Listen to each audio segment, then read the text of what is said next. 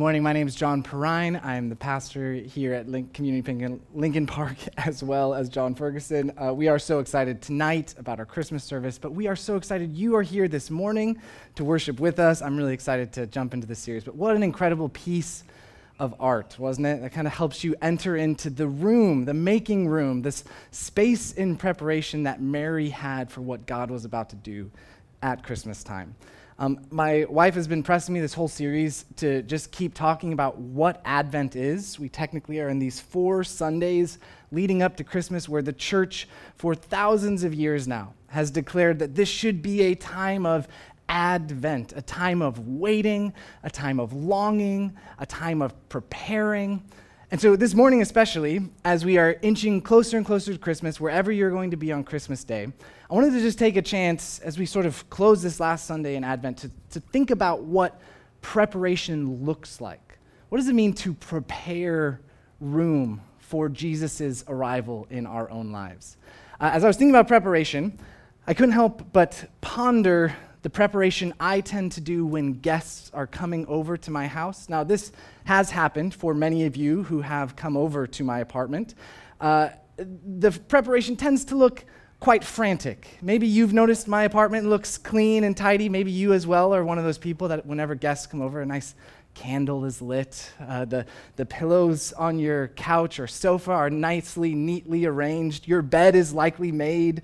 But that's not what my apartment normally looks like, right? That is a false reality. And so to capture this, there actually is this YouTuber named Chris Fleming who had a comedy video he put together. Now, I think he's making fun of his mother in this video, but I just want to prepare you. This is, in fact, me every time you are coming over to my house. So we'll go ahead and check out this video. Gotta clean the house now, people! I want this place looking like Disney on Ice in 1 minute. Harry, if you haven't made your bed, throw it away. It's too late to make it now. Company is coming. Get rid of the couches. We can't let people know we sat. The chairs need to be pushed in. There cannot be any sign of living in this house. I don't care if we have to throw everything out. I want this place looking like a new Mediterranean fusion restaurant by noon.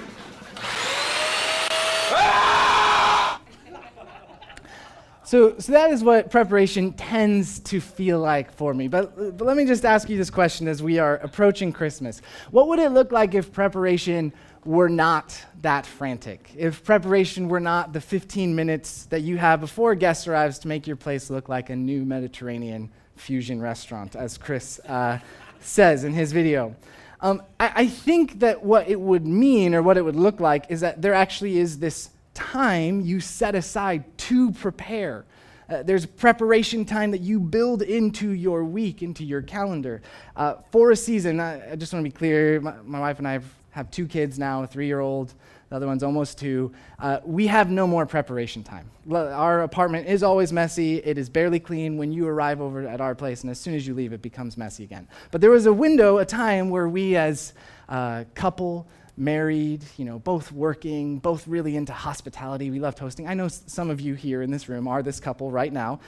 We would set aside our Saturdays to have a reset the house day. Do any of you do this on Saturday? So for us, we had the luxury at this point in our lives where Saturday was the great day of preparation. Saturday, we would clean floors. We would go into the bathrooms and we'd sort of divvy up the responsibilities. We'd find that even those deeper crooks and crannies in our home could be leisurely cleaned at our own time on Saturday. And the best part was that we knew every Saturday we were going to prepare, we were going to clean, we were going to set this time aside so that everything would be ready, so that when our friends would come over during the week, we would laugh, we would smile at each other, we'd simply move a cushion or two, but we knew we'd be ready.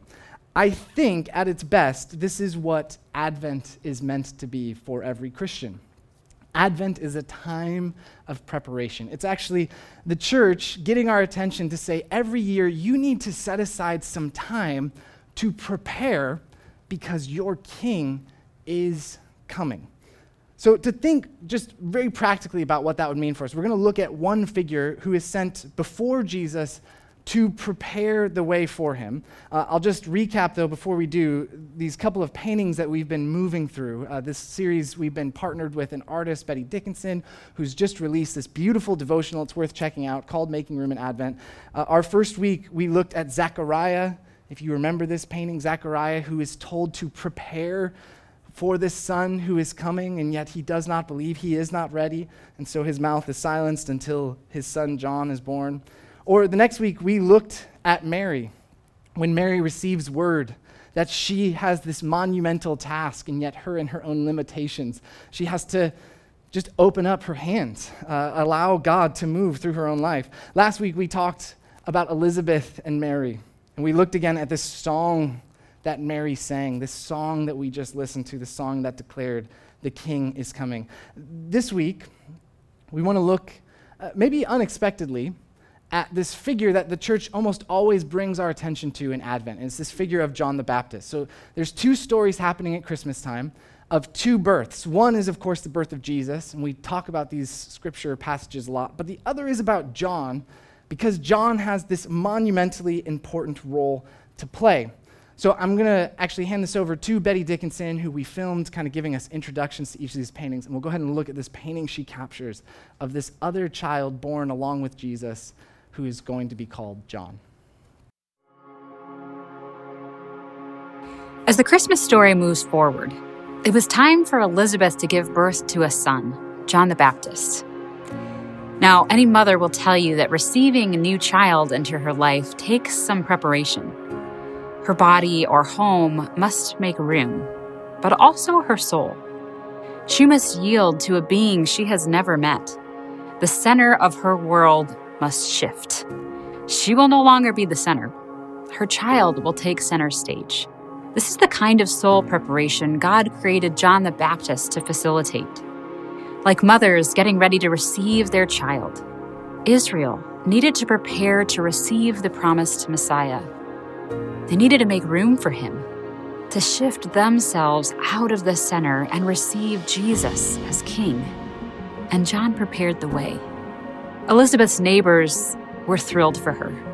They shared her joy, and like we know relatives do, they wanted to give their own input on the name. They're about to name him after his father Zechariah, but Elizabeth stops them and shouts, "No, he's to be called John." Well, the relatives just don't know what to do with this. This breaks with tradition. It was common practice to name a son after their father, an indication of what this child would be. Surely he would be a priest like his father Zechariah, right?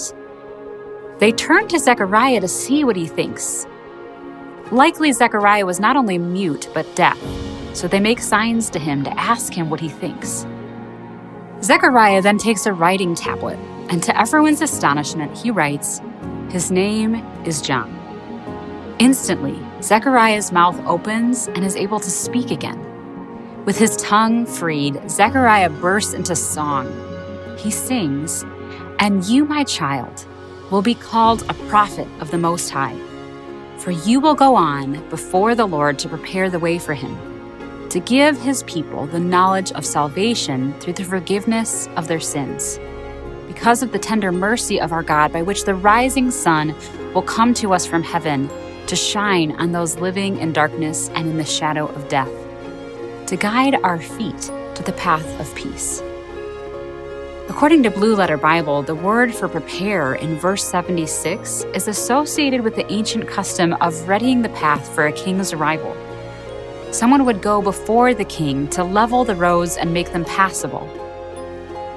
Jesus the King was coming, and John the Baptist's role was to prepare the way. So how do we level the roads in our lives this Christmas? How do we prepare ourselves for Jesus?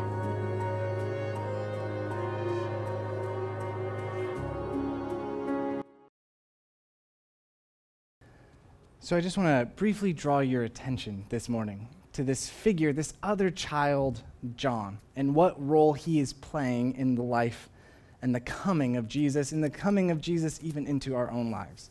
So there's this passage that we'll be working out of in the Gospel of Luke. You can feel free to look there if you have a Bible with you. This is going to be Luke chapter 3. And we're just going to look at a couple verses here. This is Luke 3, verses 1 to 3. And it's going to summarize what John is sent to do. Why is there such a big deal, this big pronouncement, that not only is Jesus coming, but first this one, John the Baptist, will appear. This is what Luke 3, 1 to 3 says. In the 15th year of the reign of Tiberius Caesar, during the high priesthood of Annas and Caiaphas, the word of God came to John, son of Zechariah, in the wilderness. He went into all the country around the Jordan, preaching a baptism of repentance for the forgiveness of sins. Okay, so let me just give you a tiny bit of context to this passage historically. Interestingly, we have Josephus, the ancient historian who, outside of the Bible, is going to give us a lot of verification of what's going on in this time. Josephus is going to talk more about John the Baptist, and he's even going to refer to Jesus of Nazareth, which just shows John the Baptist made swells with this message that Luke summarizes John the Baptist preaching. So why was it such a big deal that John the Baptist was going around the countryside, coming from the wilderness to tell all of Israel to prepare with a baptism of repentance for the forgiveness of sins? Well, I think it can be helpful to know, if you go back to Israel in this time, Israel was under the occupation of Rome. And because Israel was under the occupation of Rome, Israel knew that the promises of God had not yet fully been realized in their midst. In fact, Israel's heartbeat as a people was the promise that God would dwell with them, that God's presence would quite literally dwell among his people always. And this was symbolized for Israel at the temple, where God literally came and dwelt. There's this big cloud of this pillar of smoke that comes down when King Solomon dedicates the temple, and the people of Israel knew God had come to dwell with them. But something terrible, something tragic happens in the book of Ezekiel, if you're reading through Israel's story. In Ezekiel sees this vision in which he realizes God's presence, because of the people's rebellion, because of the people's sins, God's presence was departing from Israel's midst. It was going, it was leaving. In fact, the cloud goes up and it vanishes. You can see why, as Ezekiel is telling this vision to the people would have been utterly distraught. And around the same time, the Assyrian nation comes into the north of Israel and takes the people and scatters them across the world. Then the Babylonians come in, they invade Jerusalem. Jerusalem is uprooted, they're taken into Babylon. Yet, as all of this terrible tragedy is taking place, if you have heard any of these stories from the Old Testament, the prophets start telling there's a time coming when the Son of David will return, and God's presence will in fact come back to the people. And the people of Israel start getting just a little bit excited that this man by the name of Nehemiah and then this other man by the name of Ezra, both are going to lead Israel back. Nehemiah is going to rebuild the wall. Ezra is going to help the people rebuild the temple. The word of God, the law of God is being proclaimed in Israel once again. And yet, if you go back to the book of Ezra, this moment happens when the temple is gone to be dedicated to the Lord yet again. And unfortunately, instead of God's presence descending to the temple to fill it once more, as God had done in the time of King Solomon, the people begin to weep and cry because God's presence does not come down to this new temple they have built. For this reason, all this context, most historians believe that Israel at this point in Rome's occupation would have actively been asking each other, how do we get God's presence back in Israel again? How do we have God's presence return to dwell among us again? And there were all kinds of different postures and approaches. There were the Pharisees who told Israel, if you just actively obey the law enough, if we can just all get our act together, we can stick to the strictest letter of the law, then God's presence will return.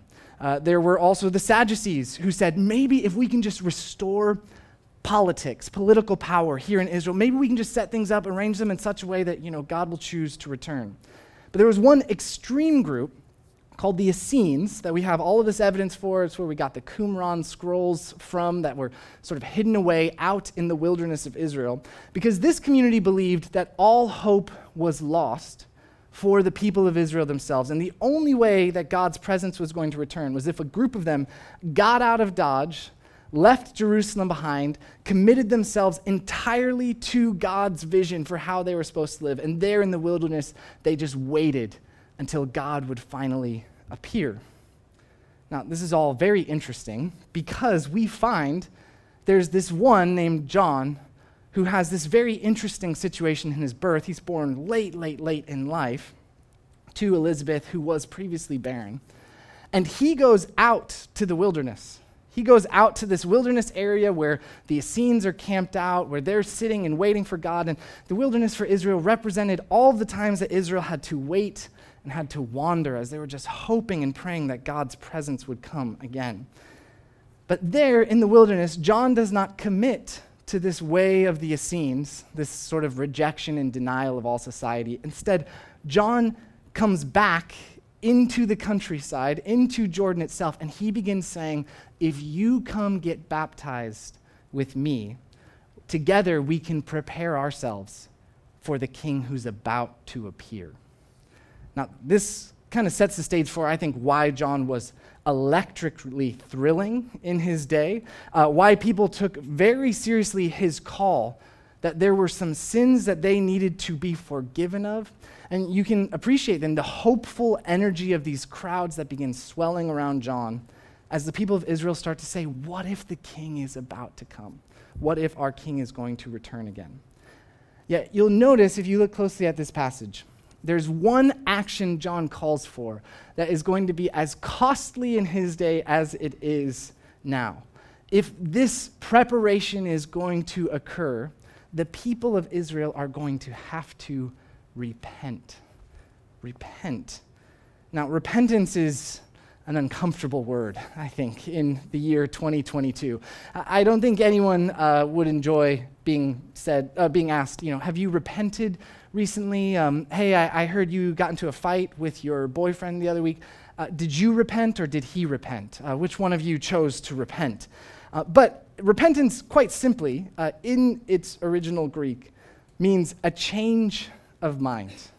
Repentance is actually quite simple. It's just a change. In fact, in the Hebrew language, the word repent that this Greek word derives from has actually this vivid motion with it. Repentance in Hebrew quite literally means to turn. To turn. You're walking in one direction, and when you repent, you turn or you change the direction that you were previously walking in. There's an infamous story in my family about an illustration of turning, a repentance of my entire self. It happened when I was 15. My family was in Colorado. We were hiking, just having a great time doing all these different hikes. And as a 15-year-old, I was pretty confident, cocky even in my skills as a adventurer. And so when my family was doing this big hike up one of the major cliffs, I blasted up to the top. I sat there at the summit. I was listening to music as an angry 15-year-old would. I was eating snacks. My family finally arrives, and I say, hey, I've been waiting here too long. I'm heading back down. See you guys later. Peace. And so as I start going down, the trail up to this pretty high mountain in Colorado had all these big cutbacks. I had obviously gone up the cutbacks, and as a 15-year-old, I was impatiently angry that I was having to do all these cutbacks to get to the summit. So as I'm heading down this path, I start thinking to myself, what would save a lot of time if I just cut through the cutbacks? So just start leapfrogging cutback to cutback. And so I'm going down, and I hit one, and it's great, and I'm thinking to myself, man, I'm really cruising now. This is so great. I go down, and I hit another one. I think, man, I'm cruising. This is really great. And then I'm going down, and I'm not hitting one. And then I think to myself, well, the cutback's just probably over to my left, and so I'm going further down to my left. And I think, no, okay, so maybe the cutback was actually to the right, and so I'm going further down in the woods on this mountainside to the right. And at this point, I've now put about 25 solid minutes into leaving the trail behind. I'm in a fully wooded, no orientation to where I am, what is going on. And at this point, I start to realize 25 minutes in that I'm pushing ahead, and I'm not aware at all where any trail is. I've tried different directions, and I can't find it. So at this moment, I'm tired. I've been hiking all day. I've overextended myself. I have overconfidently blasted away from my family that had more food, more water. I'm running out of supplies. And I'm only 25 minutes in, but I know as I'm pushing, I just keep thinking to myself, I'm going to hit the trail. I've got to hit the trail. It would be so much more work to have to go back up. I'm going to hit the trail. I just need to keep pushing. And finally, right around that 30-minute mark, I think the grace of God, perhaps the Holy Spirit, nudged me in my mind to say, this is not working. You need to stop. And as I paused for a moment, I'm looking up and trying to see where I am. And all of a sudden, like this great lead weight, it hits me.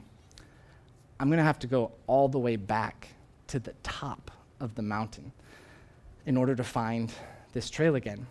And for just a moment, I mean, everything in me wanted to not do that, wanted to keep exploring, wanted to say, maybe if I just try one of these other directions again. Yet, in this moment, the moment of repentance, I realized I needed to turn and take the costly trail all the way back up. Sure enough, I had entirely lost the trail, which required me to ascend all the way to the summit. I was almost around the other side of the mountain. I was nowhere near the path. When I get to the top of the mountain, I look, and there are miles of forest that just extend from this mountain. I mean, I would have been lost. And the end of the story is that I start cruising down the mountain, following the cutbacks, as you can believe at this point, quite closely. And by the time I get near the bottom of the mountain, I pause for just a moment to sit down as a woman who's walking up the trail sees me just sitting there as a 15-year-old, totally exhausted. She says, "Are you the one that the park rangers are looking for?" Sure enough, my family had called the park rangers, and finally I got down and was reunited with my family. I think this image, though, helpfully describes why repentance for so many of us is so challenging and difficult. Because though it is as simple as a change or a turn, typically repentance requires a reorientation that will be costly to our way of being in the world. I really like that N.T. Wright, the New Testament scholar, highlights repentance this way. He simply describes repentance as rethinking your entire view of reality in light of the person of Jesus. I think with N.T. Wright's definition, you get the sense that repentance is a turning, but actually repentance, much like my own experience, is a returning to the summit. It's this costly path back up, a scramble to the top of a mountain when you are tired and exhausted, and yet the only way you're going to find or orient your way in your existence is if you return to Jesus himself, if you actually can center yourself on a point, a central costly point to give new direction to your life. How do we do this kind of turning? What does repentance even look like? How would John the Baptist have described this type of preparation to us? I'll take you back to Luke chapter 3, and this is now verses 4 to 6. As John is declaring to Israel that they need to repent, they need to change their entire orientation of being, he's going to describe repentance this way. As it is written in the books of the words of Isaiah the prophet, a voice of one calling in the wilderness, prepare the way for the Lord, make straight paths for him. Every valley shall be filled in, every mountain and hill made low. The crooked roads shall become straight, the rough ways smooth, and all people will see God's salvation. Just sit with this for a moment as you think about your own life. What would it mean in your life for every mountain and hill to be made low? I just love that image, that if repentance is going to happen, the things that are high and lifted up, the things that are visible and prominent, they're actually going to have to be brought down. You're going to need to clear some room. This may look like you taking that thing that is so vital, so central, that rhythm, that perk, that benefit, that behavior, and it's going to need to be brought into its proper place. It's going to be flattened. But interestingly, it's not just every mountain and hill that's made low, but every valley in this preparation is going to be filled in. I wonder here about those voids, those deficits, those gaping holes in our self, in our character, in our life, either places that you feel low or insecure. What would it mean for those valleys to be filled in, for this preparation to look like you no longer bottoming out every time you hit those valleys in your life? Equally, crooked roads shall become straight. I love, there's a theologian named St. Augustine who talks about our hearts being bent in on themselves. the sense in which our desires, our orientation, really even when you think about the story of me on the mountainside, like just a self-interested comfort. Like I knew at some level what needed to happen, and yet I just felt hungry and sad and disappointed that I was going to have to do this costly thing.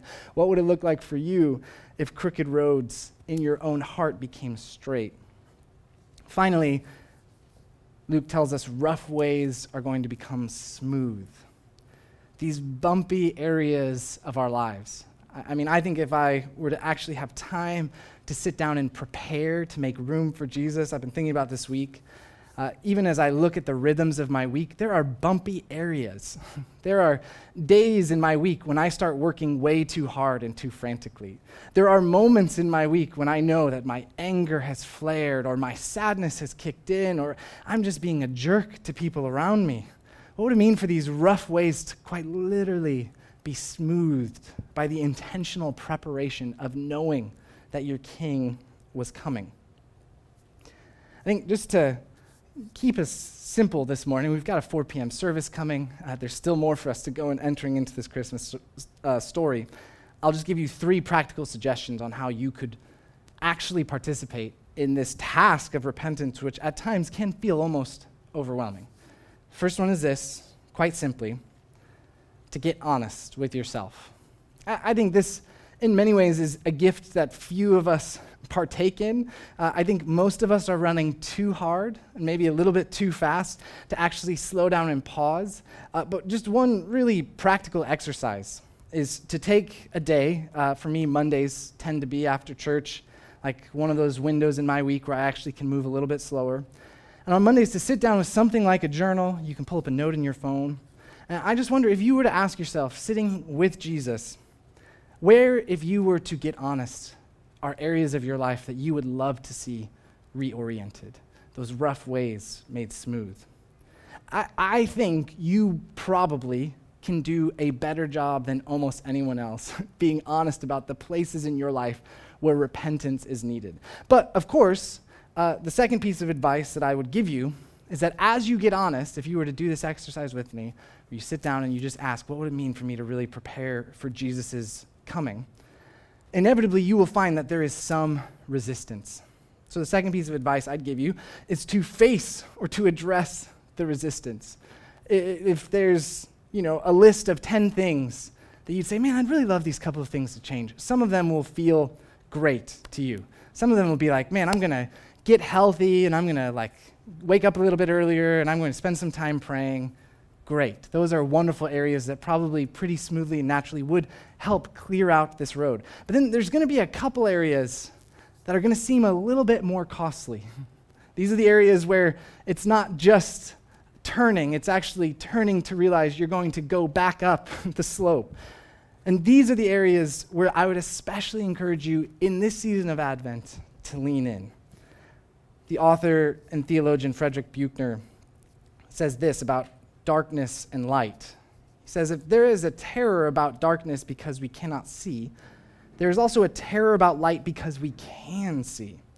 There's a terror about light because much of what we see in the light about ourselves and our world we would rather not see, would rather not have been seen. But here's the great gift about Advent. It is an opportunity for you to take that preparation time, that Saturday window, to actually address those crooks and crannies, those baseboards, those corners of your bathroom that you never get to clean. This is the moment for your own soul, where you get to look in and say, is there something in the year 2023 that God would actually want to do in me to prepare room in me for Jesus' coming now and in the future in my life? Final encouragement for you. If we need to get honest, if we can lean in and address resistance, final encouragement, especially as you're looking at the new year, is to just start small. Start small. This could be one simple step. This could be one new practice that you add. This could be one practice in your life that you take away. But I really do want to encourage you, as the more and more I've been thinking about Advent, the more and more I see this season is a gift. The church is going to give you these different seasons to kind of mark your time. And I know we can get lost and swept up into the rush of buying presents and family, and my hunch is Christmas Day is going to fly by as fast for you as it flies by for me. But what if even this week, before you get swept into all of the insanity that Christmas Day and next week will have, what if this week you intentionally sat down and you made some room in yourself for what God is doing in your life? Here's a summary. Are there mountains to be brought down? Are there valleys to be filled in? Are there crooked paths to be made straight? Or are there rough roads that could be smooth? I want to take just a moment here to allow you some space to pray, to just be before God. We're going to move into communion in just a second. When we move towards communion, there's actually this prayer that we used to pray in a previous church I was a part of. And it's just a prayer of confession. This confession that sort of empties out everything, all of the sins that you've been doing, all the things you've known you participated in, all the things that you haven't really seen or realized you've participated in. I just want to take the chance for us together as a community, as we're approaching Christmas Day, to pray this prayer of confession together. But before we do, would you take just a moment here, if you want to close your eyes, whatever's comfortable for you, you can get comfortable in your chair. Where is God speaking? Where are there mountains that may need to be brought down? Where are there valleys that could be filled in? Where are crooked paths that could be made straight? Where are rough roads that could be smooth? All right, I'm going to put this prayer on the screen. Take just a moment to look over the words, to prepare yourself. You obviously don't have to say this with us, but if you're open to it, we'd love to pray this prayer together. And Andrew, if we go to the next slide as well, there's just going to be 2 slides for this confession. Let's go back to the first one, and we'll go ahead and read this together. Most merciful God, we confess that we have sinned against you in thought, word, and deed, by what we have done and by what we have left undone. We have not loved you with our whole heart. We have not loved our neighbors as ourselves. We are truly sorry, and we humbly repent. For the sake of your Son, Jesus Christ, have mercy on us and forgive us, that we may delight in your will and walk in your ways, to the glory of your name. Amen. Amen. Well, we move now to this table that we've been sharing and celebrating together. And this table ultimately is the good news, even as we follow John the Baptist's call to repent and to prepare room. That what we are waiting for and what we are celebrating as a community is that Jesus has in his body and blood already offered to us the very forgiveness of sins, the presence of God that Israel had been hoping for and waiting for. That night, as Jesus gathered with his disciples, he took bread, broke it, and gave thanks to God and said, "Take, eat. This is my body, which is given for you. Do this in the remembrance of me." Jesus also took the cup and said to his disciples, "This is my blood, shed for you for the forgiveness of sins. Drink this in remembrance of me." Let's go ahead and say this communion declaration together. Christ has died. Christ is risen. Christ will come again. We'll wait just a moment as the servers come forward, and then you can go. Feel free to stand and approach for communion.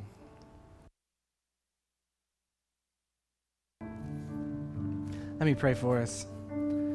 God, we open ourselves up to whatever you want to do in us. We pray especially that this Advent, this Christmas, this next week, as all of us have breaks in work, as there's space for family, for connecting, for gift giving and feasting, Lord, we pray that there would be new room made in our hearts and in our bodies, that you would open up new spaces for repentance, and that we as a community would chase after you, Jesus, that we'd step in to this cleansing baptism that John came to prepare us with, and that we would see our lives washed with your love. We lift all these prayers up to you, and we lift our community and this evening up to you in Jesus' name. Amen. Amen. So great to have you with us this morning. Just a last reminder, obviously tonight, 4 p.m., so excited for you to come back. We are going to have you grab a donut. I see just a few donuts, but then clear out of this space as much as you are able. We're going to try to start moving into a hurried preparation. Speaking of hurried preparation, it's going to be happening this afternoon. Feel free to grab a donut and coffee as you make your way out. And then as John said, the 23rd, 7 p.m., Christmas Eve. We'd love for you to join us if you're in town. Let me pray this final blessing over you. if you want to lift out your hands to receive this prayer. As you go, may you learn to walk in the way of Jesus, where you are transformed by his mercy and love, until your whole life proclaims the good news to our city that Jesus is Lord. Go in peace. We'll see you later this evening.